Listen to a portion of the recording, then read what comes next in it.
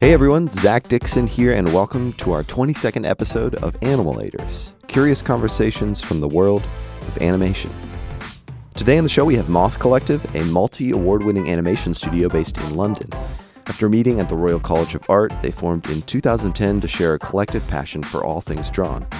Moth has collaborated with clients such as The Guardian, The New York Times, and Ray-Bans, and have won numerous awards in the industry, including the D&AD Graphite Pencil, ADC Young Guns Award, and a YCN Professional Award. Today I talked to all three of the founding members, Daniel, Dave, and Margot. We'll chat about the early days of the collective, their team dynamics, the conflict between art and business, and we'll dive into a couple of their favorite projects. I'm excited to get into all this and more on this week's episode of Animalators.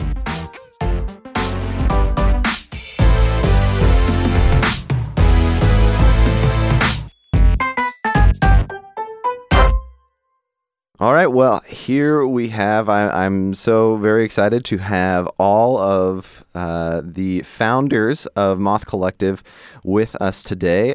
They are all co-founders and designer directors. So there are three of you guys. If you wouldn't mind, just real quick, just introducing yourself, just a name, and we'll get rolling. Hi, I'm Margot. I'm Dave. And Daniel. Well, each episode we kind of like to start with each individual stories, but for the first time we have multiple of you. So I guess let's start with, how was Moth Collective started? Where did you guys meet? Well, we met at the Royal College of Art in London. We were all studying a MA in animation there. Came from sort of relatively similar backgrounds. Dave and Margot more illustration focused, and I was more animation.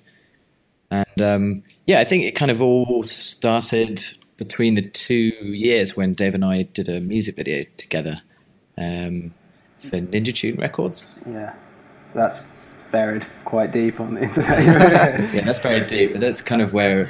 I really like it. Oh, thanks, Mark. Sweet. But yeah, I guess that was kind of the first time we'd worked together, and then, we'd worked with Margot on lots of workshops and projects in the RCA, and it, I think it felt, sort of felt natural to work together, and we kind of discussed the possibilities of continuing it after the RCA. Yeah, I think we had all had a similar sensibility in our approach to projects and sort of the stories we wanted to tell, and also we were the youngest, so I think we felt just holding on to each other.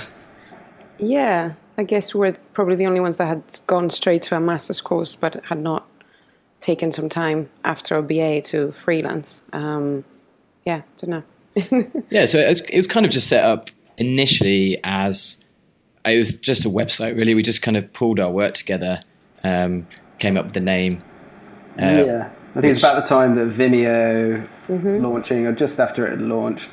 So we're quite excited about using that as a platform to put everything together, and then we just sort of left it be without anyone really knowing what Moth Collective was going to happen.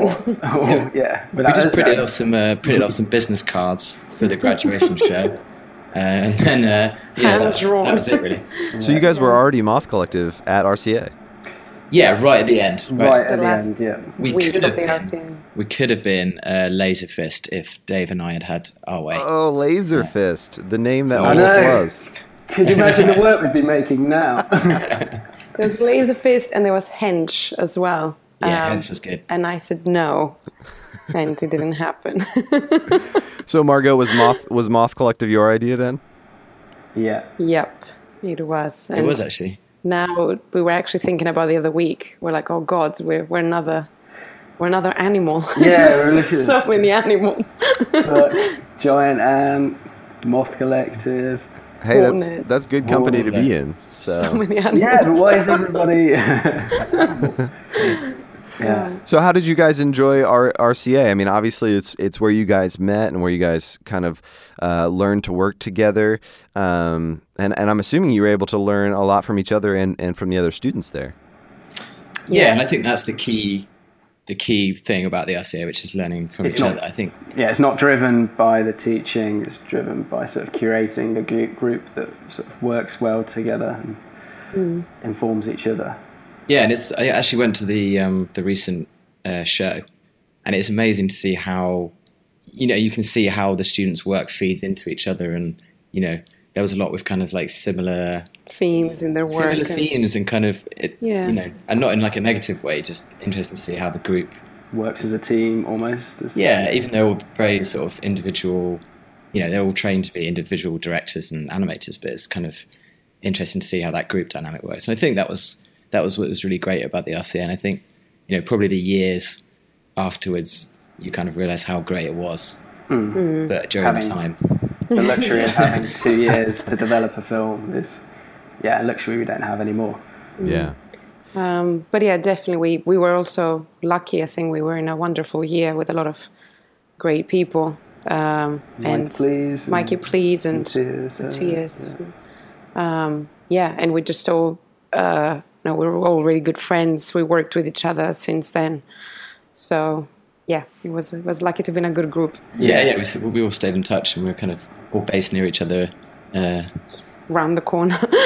Which is really nice. And the nature of animation is going to be collaborative at some point anyway, so just working as a team was great and something we can carry on after the RCA. That's maybe why we formed Moth Collective, just so we could just carry on, just trying to keep the RCA flame. Never graduate, just keep going. That's true. So at that time of graduation, how were you guys kind of able to transition into, I guess, the work that you're doing now? I mean, that can be a tough transition coming out of school. Mm-hmm. You've now got to make some kind of income, right? I mean, making animation. So how were you able to make that transition from school to full-time work? Yeah, it was kind of a 6-year journey, really. We didn't rush it. We took not it our choice. We didn't rush it, and we didn't plan it as well. So Moth is something that happened very organically. We didn't have a perception from the beginning of what was going to happen to us. I think all we knew is we wanted to keep working together. We wanted to do nice projects, and it was just going to be a platform for that. So we would continue. So Dan and Margot were freelancing elsewhere in London. I was working as director at Studio AKA, and Moth was something we continued on the side. And so, I guess it feels that because we weren't trying to put every project through Moth Collective, we could sort of curate it and be specific. That maybe, that was part of it, of why we're able to be a studio now. Yeah. We could be very selective about what we did together, and that created a portfolio of work that we really liked. And then the more projects we did, the more projects came to us, up to the point 2 years ago where we said, okay, actually let's stop freelancing. And specifically 1 year ago, we're like, let's be a full-time studio. I think we really needed that time, like Dave directing at AKA, and Mark and I were sort of directing as freelancers and working as animators, and that kind of allowed us to have that transition from being like, animation auteur directors from the RCA to design directors of the studio. And also that those 5 years of working for other people in freelancing just fed us with a lot of I can't speak English. Just technical skills, really, because I guess at the RCA, a lot of experience that we could bring into the studio afterwards. Stole other people's ideas. Just technical experience, but also seeing how producing works as well. When you're freelancing in studios, you can hear around what's going on, how producers handle projects, and then you think, okay, that's how they do it. And pipelines and just how a studio works, really, I think. And we got that from all different angles, seeing freelancing at different studios and working at different studios. Yeah, exactly. So obviously in the meantime, in all this time, you guys have put together a fantastic body of work, and we'll get back to that in a little bit. But I'm curious, what is kind of your setup now? Are you guys have a studio space together? Or what's kind of your team situation look like? Is it just the three of you? Are there more? I wish you could see us right now. It's a really hot studio at the minute. Like, yeah, all red, sweating, looking at each other. But yeah, we have a studio in East London, in a place called London Fields. We've been here a couple of years now. Yeah, and I mean, we've always worked with a lot of freelancers over the years, and we've had a lot of great interns as well. And I think at the moment the team is the three of us, design directors. Ivor Ashton, who's our producer, he came on in November. Yep. And Esther Rossi is our wonderful intern at the moment, and we've got we're actually hiring a full-time animator very soon. So we're in a very sort of state of tentatively expanding. And it always feels really scary when we take another person on. It's like, is it the right time? Isn't it? But I guess every studio goes through those kind of first tentative steps. How do you know when it's the right time? I might be asking for myself. Yeah, exactly. We don't. We just go for it. We just risk it. I think when you're too busy. Yes. I think we got Ivor in ultimately because we just couldn't manage design, directing, and producing the projects. Yeah. And kind of managing the studio, and it just we had a real horrible summer last year where we just working our asses off, and it was great. It was also just really tough. It's invaluable though, knowing how to produce and project manage for all of us to know that while we're know the hassle it can be. We're not sheltered from it as directors and designers. Sure. Yeah, it was great that we could do it for years before getting someone in our team. Now we can just laugh at Ivor. No, do it again.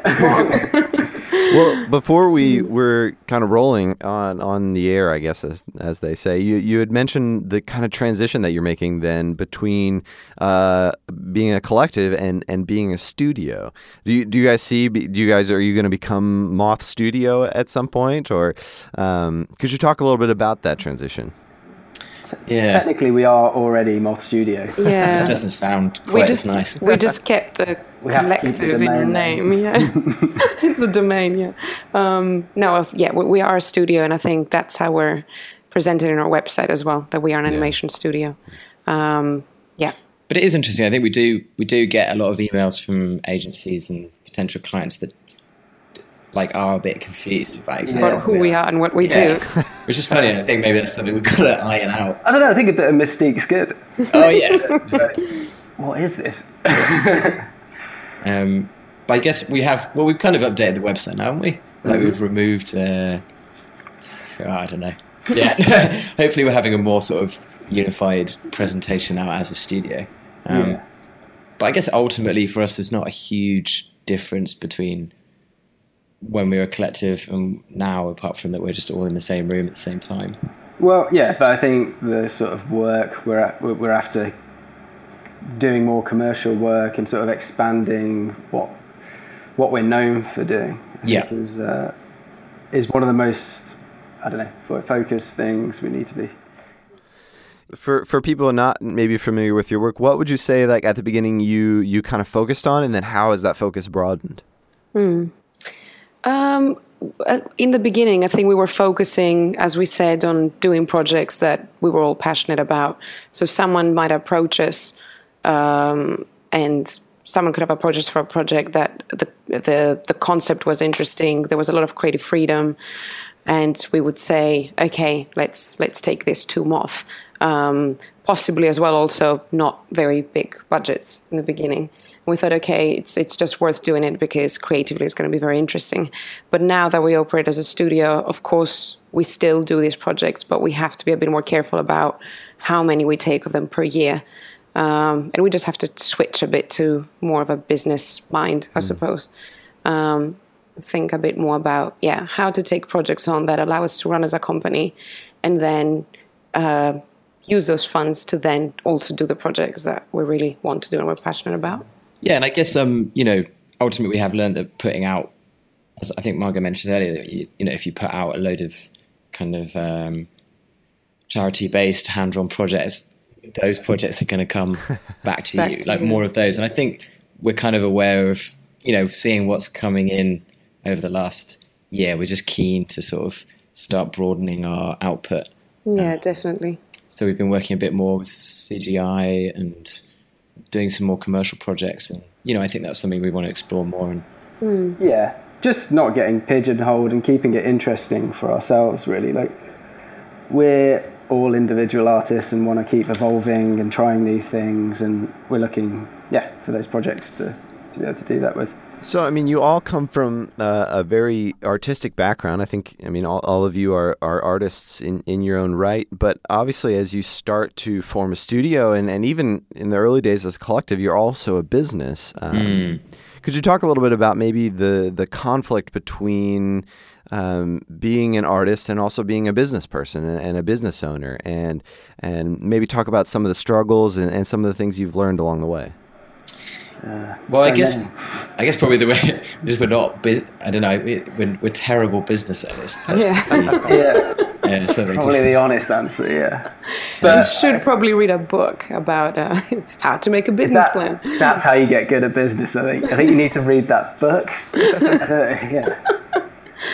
I think it's through learning, and it's through making mistakes really that we've learned what to do right and what not to do. And but I see what you mean about that kind of, it's hard to be both, I don't know, an artist and then also a business owner. How do you kind of just learn to compromise, I guess, in some ways with some projects? Or yeah, which is hard for us. I think sometimes we do kind of reflect on how difficult we can be to work with sometimes, because we're so sort of precious about some projects, and we have a lot of fights internally and also with clients. So it usually ends on good terms, but there's always that moment in a project where we feel really strongly about something, and I think that's probably the artist side of us. Sure. Yeah. Where are some ways that conflict shows up most often?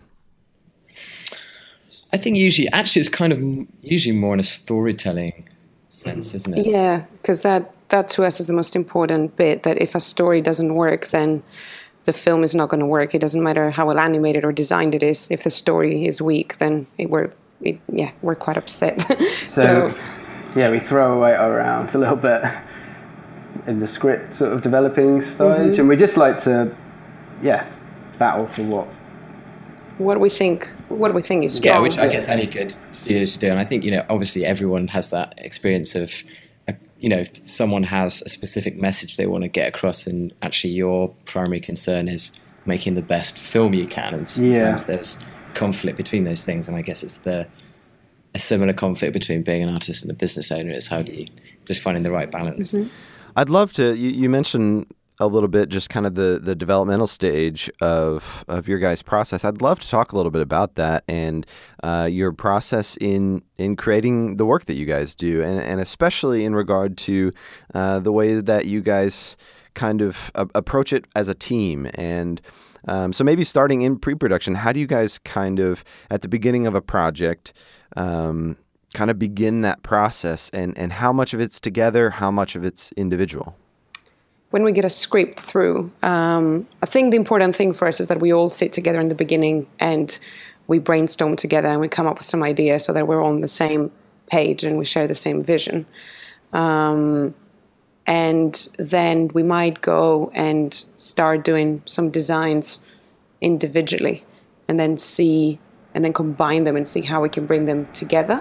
You're looking at me very quizzically, Margot. That's what we do. I think we did a little talk about this recently about how about collaboration collaboratively, and I don't think any one project, there's not one way to do it, or every project seems to have a different way of collaborating. Depends on like how busy we are at the time. So if we are busy, maybe one of us will project manage a project, or depending on what's been referenced, that person might lead the design, but we always sort of feed into the designs of each other's and ask each other for feedback, or just lend a hand here and there. And I think that's something we're trying to sort of curate with Moth, is to have this sort of like homogenized Moth voice between all of our brains. Yeah, I guess so. Like someone looks at the work and they can't necessarily say, "Oh, that's Dave's, that's Margot's, or that's Dan's." It's more like, "Oh, that's Moth." And Yeah. that's the ultimate goal. And And there's certain projects that lend themselves more to a person's individual yeah, absolutely. approach, but yeah, you can't always force it. But Yeah, no, that's something I was really wondering, because looking at your work, I mean, to me, it does have that voice. It all seems like it came from, that same place. But obviously, I imagine that you both have individual styles, and you also have your own individual voices. Do you find that maybe over the period and then over the course of working together that your styles and voice have kind of merged and come together, or is it truly like just that unique combination of all three of your voices kind of combined? I'm sure it's a mix of both, but Yeah, it's hard to pin down, isn't it? I mean, we do fight a lot. yeah, Things get thrown around the studio, and It's just Dan throwing stuff to us. Egos get bruised. I think we're still working on it. It's, I mean, the studio to us is also very new, so I think we're always going to be working on this and kind of developing a voice. Yeah. Or one I think voice. it's good to be like sort of nervous of what the other guys are going to think, or Yeah. it's Yeah. kind of interesting to see how that dynamic hasn't really changed over the years. We still have our respect own it. voices, and Yeah, respect each other's decisions and That's it. opinions, and yeah. most of the time. And if like one person tell a wink. Yeah, it works. I think that kind of refers to the GIF we prepared for you, actually. oh yeah, how so? Like, right? One body, two heads. The hive mind. Hey, you But I got- think, in becoming a studio and everything, we don't want maybe just one individual sort of style. We want to be known for this sort of approach to projects and the sort of projects we're dealing with. And yeah, I don't know, if you look at a studio, it's not necessarily one individual voice. It could be a few different voices that are all pointing in the same direction. Yeah, that sounds good, Dave. I like that. somebody should write that down, right? To sum up, it's, of course, the look of what we do, we always try to combine our styles. But as I said, what's most important to us is that we really agree on the ideas and on the direction of things. And that's, I think, what gives projects this one voice, hopefully. Yeah, and just, with us bringing Jen on, Yeah. I guess that's an example of us sort of expanding on what we do. Her aesthetic sort of fits what we do here, and also her storytelling. So it's like bringing someone on who's like a designer, sort of direct to character, and allowing them to work with us to sort of grow with us. But she's an individual as well. So yeah. Yeah, it'd be interesting to see how things. That's Jen Zhang, by the way. Yeah. Just Yeah. graduated from Jordan. Kingston. Yeah. Oh, very nice. She was our intern last summer for a month. Yeah. And then, this year she graduated, sent us her film through. And we're like, great. It's amazing. Back. So one thing I was kind of wondering is I generally try and ask everyone maybe what they're learning right now, like what they're trying to grow in. And I also guess collectively, is this something you guys talk about? Like, I know sometimes at our studio, we get to the end of each project and we can go through things that we, wish were better, or things that we need to work on. Do you guys, I don't know, do you guys talk about like where you guys want to go, and maybe some things that you guys wish that you were better at and you're trying to strive to do more of, or do in a better way? Ooh, It's a big question. a big topic. Blender. Blender. Yeah. That's what we're learning. Oh, nice. Everyone's got one to Blender. Yeah. It's become like an inside joke Yeah. in the studio. Just do it in Blender. Just do Just it. doing Blender. It's a great bit of software, guys. Great. It's open source. I mean, on a sort of technical thing, we are learning a little bit of CGI. Very cool. Is that all? Are all of you kind of taking the plunge into 3D in that way? No, I'm never ever gonna do anything. Yeah. Well, I guess it is. out there. Yeah. I'm like a grandma with things like that. Yeah, but not like, just as a device to help us visualize things. And accent sort of the work that we're doing already, not as like a, Yeah. Yeah, I guess we're trying to sort of transition off sort of frame by frame Photoshop animation, which we do a lot, and we're trying out some new techniques and things all the time. But I think probably in terms of learning, always at the end of the project, it's like, right, organization.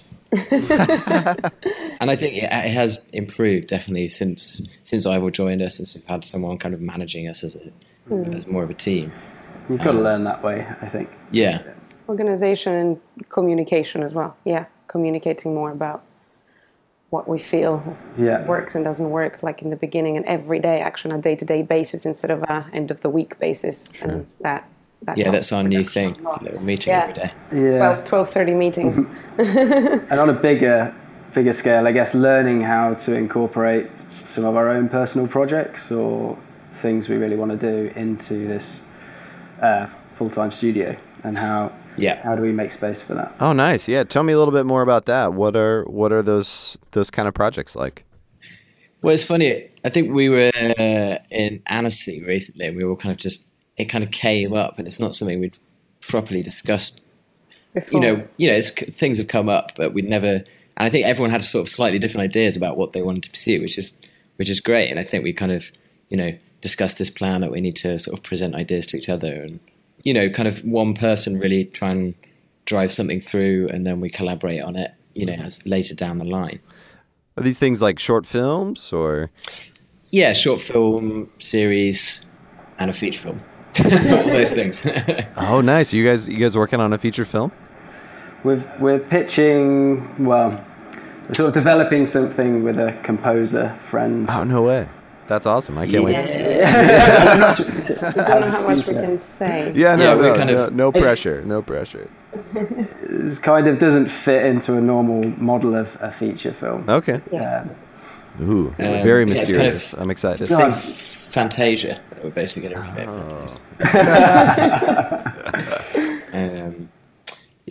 But no, I think that is a really interesting challenge for us, is how, obviously we've talked about, we're trying to be a studio, get commercial projects, get new people in, run a studio, and like how you fit in those personal projects. Sure. And, the stuff that everyone wants to do, which is like your own, I don't know, personal projects. And that's actually one of the things, probably one of the challenges that we need to face right now, which is, because it's been quite hard to work on a personal project or a film while running the studio. So maybe that's our challenge for the next year, of how do we organize ourselves to find time every week, or I don't know, specific time to work on the film or the series or whatever we want to do while running the studio. But I think maybe we don't have that urge too much to make a film. I mean, we do, but a lot of the projects we've been doing, such as the New York Times piece, Modern Love, and the Guardian piece, were both sort of like 2 short films in themselves anyway, and we got to the freedom in that was a lot of freedom. So I think we sort of scratching that itch a little bit by doing those sort of projects. And because we love doing those projects, so it's kind of felt like making our own short film, which is good. These projects are a combination of commercial, well, if you can call them commercial, so commissioned, so projects for a client, but that also allow you to be very creative. So it's quite a perfect combination for us. We were talking about like a Friday fun day, where we have every Friday just to do fun stuff. Haven't had one yet. Something. It also happens that Fridays are also like delivery days. So it just doesn't work out. Totally. We still have beers though. Yeah, we have fun. So you just mentioned you were kind of, the projects that you've done for New York Times and like Last Job on Earth and even Planet Under Pressure. And a lot of these are, I don't know, like you said, they're very narrative. They're very kind of film driven, like they are short film. Are these stories that you guys are kind of just, you're presented with a concept and you're just kind of allowed to run loose with a story, or how do those projects typically unfold? They were both a little different, I think. But the Guardian one, we were asked to pitch on it and given sort of 24 hours to pitch. Oh, wow. Yeah, that was really intense. It was an intense 24 hours, yeah. So we stayed up all night and then ran to the Guardian the next day to pitch it in person. And Looking terrible. looking haggard. Oh, that's cool. amazing. You guys got to That pitch in looked person, great. though. That's cool. Is that something you guys do often? No, we haven't done it that often. It was actually probably one of the first times, I think. Yeah. Yeah, but Yeah. it was great, actually. Yeah, that made us realize how important it is to pitch in person and just be there and be able to talk to someone through your pitch. Convince them. Yeah, exactly. And I think what like sold us to them was the fact that we were sort of dishevelled filmmakers rather than business. I think we might sort of It's part of the brand, right? Yeah. yeah, exactly, it's part of the brand. But no, I think the Guardian they had a script that did have a story. So I wouldn't have said it was our story, but I think We we were. kind of worked closely with them to shape it and To basically like cut it in half. Yeah. Okay, yeah. even less than More than half, yeah. We're like, this is too long. If you wanted to get it done, you need to chop it. We want a 15-minute film, and we have $2,000. Yeah, that's the one. Yeah. Do it. We'll do it. But that's an ideal situation where we can get in there and work and edit the script. At the beginning. And it was great because they trusted us and we argued for things that we thought would work better. We did push a lot for certain things that we thought were going to work better, and yeah, it was really nice that they just let us do it in the end. Yeah. What did you guys bring to the table in that first kind of 24 hours in that pitch? In that pitch. We had, Haven't looked we at had Right mess. stills, character sheets. We actually Enthusiasm. So we actually did like a first round and sent that off at kind of 2 a.m. 3 hours. Oh, wow. Yeah. And then just carried on working anyway, and then obviously got feedback in the morning that the character was like totally wrong, so we had to kind of change the whole thing. But it was fun. Yeah, it was fun. It was. We like working actually. And, we always curse when we have situations like that, but then kind of really helps actually to have this really tight deadline and like this hectic mess around the studio and people shouting.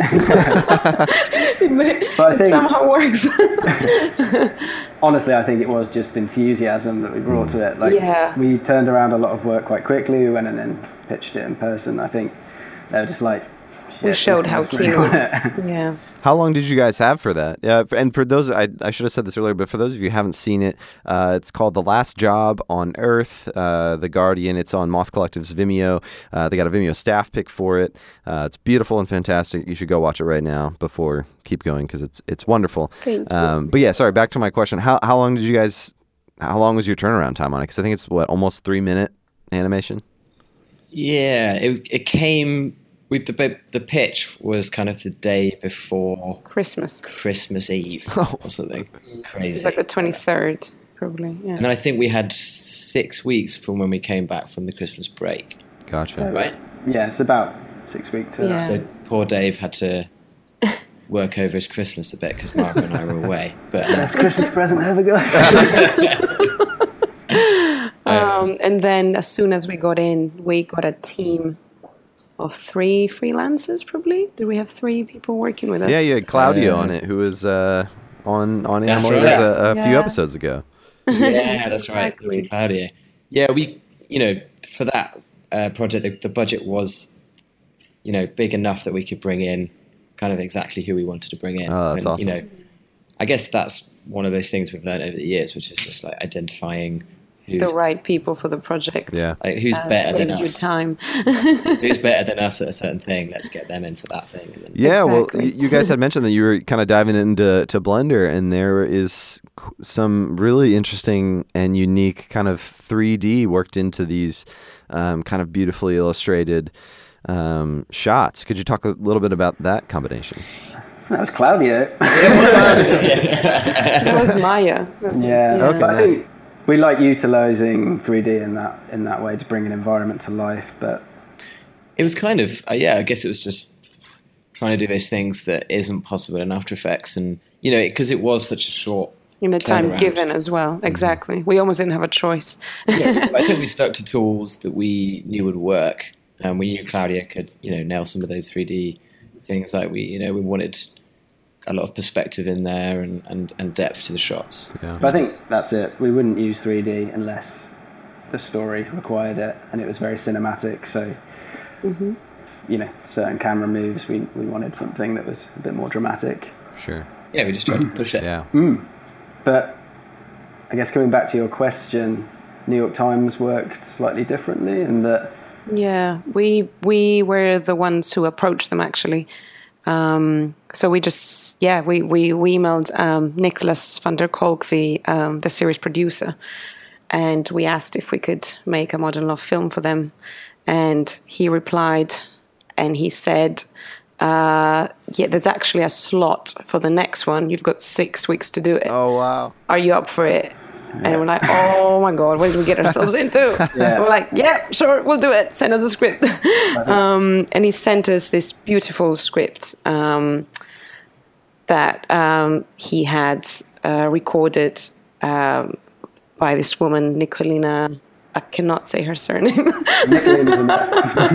It's her name is in the credits of the film, and it was a beautiful story, beautiful recording, and again, he pretty much said to us, "Just do whatever you want." Wow. Yeah, and I think we sort of recognised in that project that the story and kind of emotional pull of it is so strong that we, almost could have done.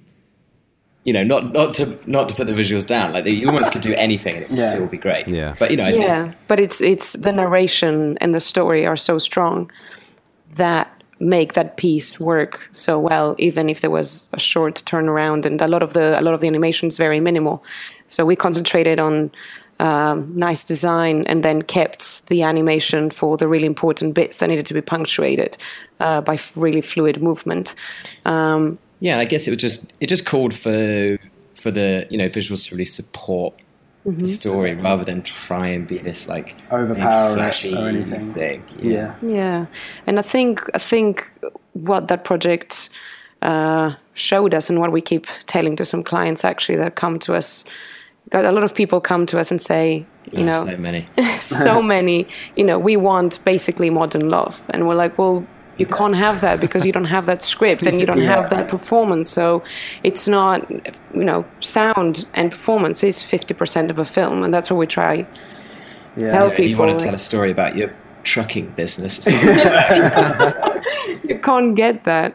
I think that was a great collaboration for us to collaborate with a great producer, a great writer, a great institution. Planets aligned. Yeah, it was really good. And again, very 6 weeks schedule or less. I think it was like 5 weeks. Very hectic. A lot of late nights and weekends. But then just worked. Quick decisions. Best Best decisions. Yeah. And I love that you guys reached out to them. You guys made it happen. Is that something you guys do often? I think we were just a big fan of the series, and I think we wanted to take something on that, again, was a bit more like a short film or something, so why not? Yeah. But I don't think it is something we've done a lot, actually, I think. No. We're actually quite sort of... It was kind of like a light bulb. We actually met him last week. He was over in London, Nicholas. Oh, no way. Yeah, so we had an interesting day with him. I think we're all big fans of Levin Radio as well, his sort of podcast. So. Yeah. Oh, very cool. Yeah, you guys should check that out if you haven't. I should. I have not listened, but I love it. Love it. So in my research of you guys, I try to look up everyone who's on the show as best I can. I came across a reference to a project called The Science of Art, and I think I can quote from the article that it was disastrous and what was the other? Oh, thanks, man. It was your quote, not me. I have not seen it, so I don't know. But I was super curious if you guys would be willing to maybe talk about that. I think it was one of your first projects together, and I think a lot of us can relate to that. Just early starting out and doing client work, and sometimes it just doesn't go super well. Yeah, it went really bad. I don't know. But it sounded great, It was for Channel 4, and it was for a series. Yeah, it's like one of the big TV channels over here in the UK. And it was, for a TV series called The Science of Art, where they were going to basically deconstruct art and sort of figure out if you can make it scientific. Well, it was. I think specifically it was kind of about effects of art on the brain. You know, like neurologically. Yeah. Oh wait, is that it? Yeah. Yeah. but effectively the brief was we had to make a sort of horror-based animation about which is already completely, opposite to what we were. A kind of horror-based story about, a horror story about a young boy with an evil stepmother, effectively. And the idea was halfway through they were going to send the work in progress to this crazy lab in America, and they were going to show an audience and kind of record their reactions to it. Yeah, like the brain, the neurological reaction to certain moments of the film, and talk about kind of, there's kind of tropes in film that trigger certain reactions, like a hand slowly creeping around a door, or like bugs crawling over skin, or, a needle pricking a finger. But, from the beginning, we were like, why the hell would you do that in animation? Because it's obviously not going to work. This should totally be live action. I mean, it could work, but it's much harder to pull that off in animation, especially with such a tiny budget and tiny. I guess that's it, though. They didn't have the budget to do it. Yeah. But we had no studio at the time, so it was our first project at the RCA. Dave was, directing at AKA. Yeah. Margot and I were working from Dan's warehouse in North London. Yeah, that was very difficult to find as well. Yeah, it was pretty grotty warehouse of like just full of men walking around in their boxer shorts and pieces of toast lying around. The aftermath of house parties. Yeah, it's a sexy place. But that was the kind of location for it. And basically, it was we just didn't do a good job at directing. I think I haven't watched it for a long time, but if you watch it, you can clearly see who, the character changes from scene to scene. We didn't have like a character sheet. We didn't have any sort of unified style.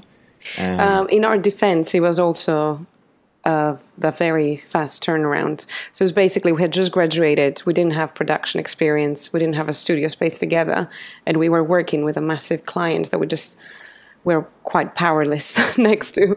But I think they kind of like re-edited it at the end. And when, by the time it got to the point where they had to send it off to the States, it was, barely beyond an animatic. And that they had to kind of, I don't know if they faked it or what, but I don't know how anyone would have reacted to that in any way for their program. So.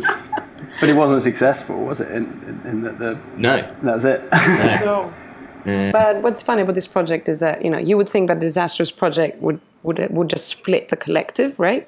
It's like our first project together, and it's a disaster. Yeah, I think it just brought us together. Yeah, that's true. Trial by fire, right? Yeah, trial by fire, exactly. Outside hate. And we've had more disastrous projects since, but that was certainly. You mean it wasn't smooth sailing, no disasters ever in your entire life after that? If only, right? Oh no, yeah. Let's go back, delete that bit, add this bit, put this bit. Yeah, it was all pretty smooth sailing from then. We had other disastrous projects, but they were more. I don't know. They weren't so disastrous. It was more. They were more controlled explosions rather than all out. Yeah. Or just vanishes. There's projects that vanished in the end of the production, which is painful as well. Yeah. So where are you guys headed? What is kind of the future for Moth Collective?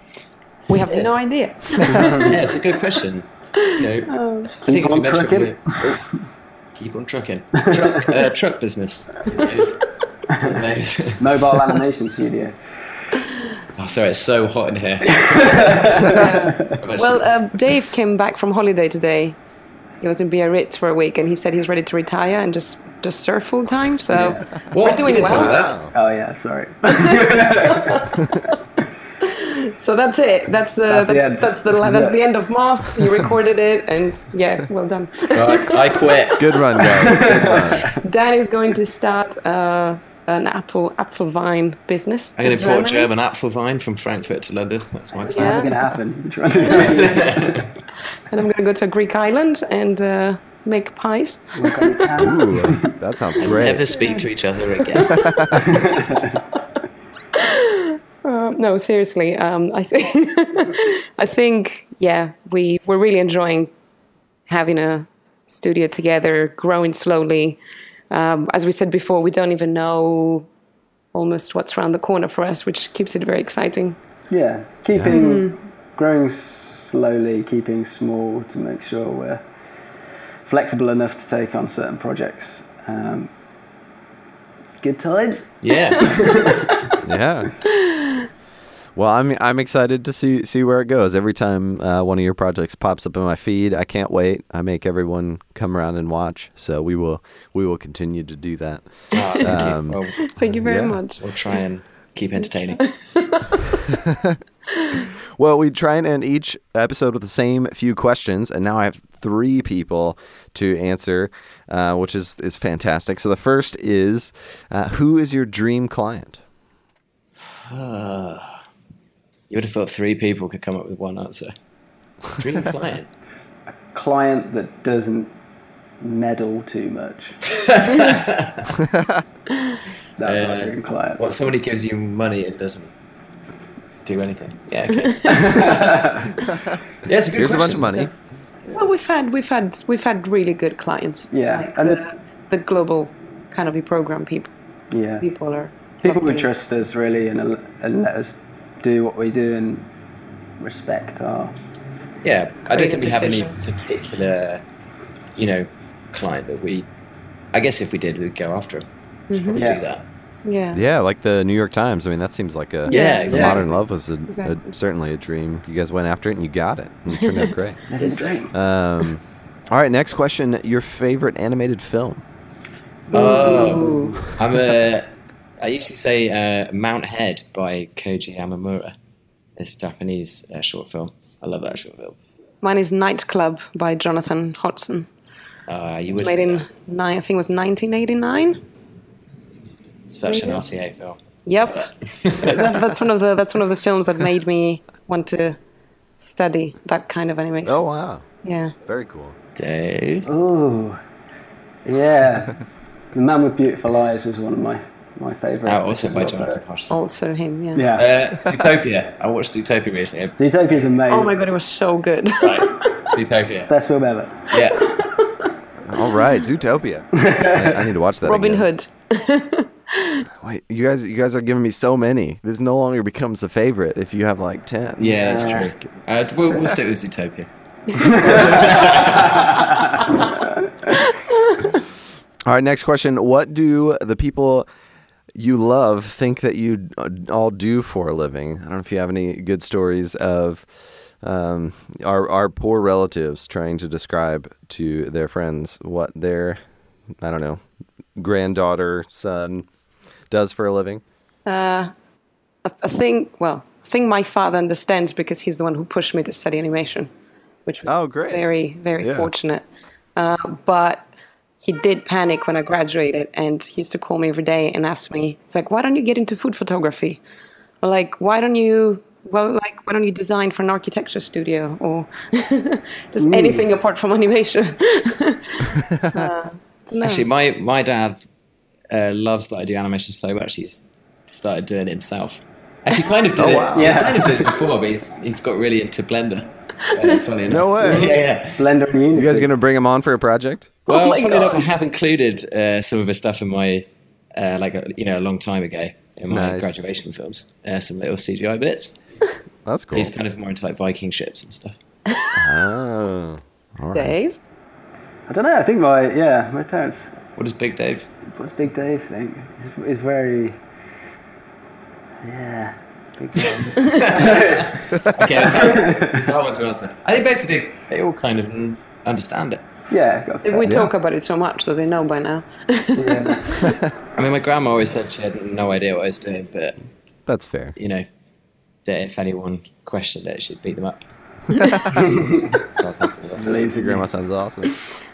All right, last question, and this one's, I think, pretty obvious, but what animal did you choose for your Animalator and why? It's so lame, isn't it? It's Yeah. moth. No, I mean, I feel like you had to. Yeah. We should have gone something crazy. Nah. It's a 3-headed moth. Yeah. So, Yeah, it's kind of, it's got an element of craziness to it. yeah. 3 heads. Yeah. Yeah. Yeah. That's rad. Very hectic and erratic. Doesn't know which way to fly. Otherwise, it would have been a fest with a laser coming out of it. Yeah. Yeah, I'm just gonna walk out. Well, Daniel, Dave, and Margot, thank you so much for coming on the show. It was a pleasure to have you. Oh, thank you very so much. much. Thank you for having us. Yeah, it's really nice to It was talk. fun. Thanks, man. Animalators is part of the Gradient Podcast Network and created in collaboration between Identity Visuals and Gradient.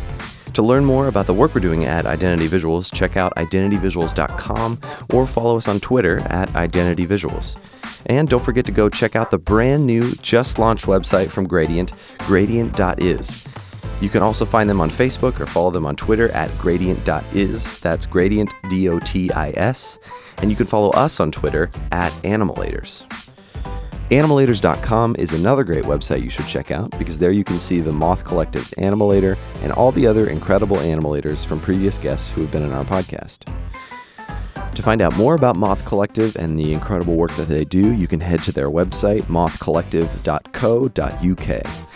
The theme music to this show was written and produced by Cody Fry. Check out more of his work at codyfry.com. And don't forget, you can subscribe to this podcast on iTunes, or you can listen to us on SoundCloud, Stitcher, Overcast, Google Play, YouTube, really anywhere you listen to your podcasts. And if you're into this podcast, we'd love for you to leave a review or drop us a note. We always love getting your feedback, and when you leave us a review on iTunes, it helps other animators find this podcast too. Well, that'll do it for this week's episode. Thank you guys so much for listening. I can't wait to be back in a couple weeks for another episode of Animalators. Curious conversations from the world of animation.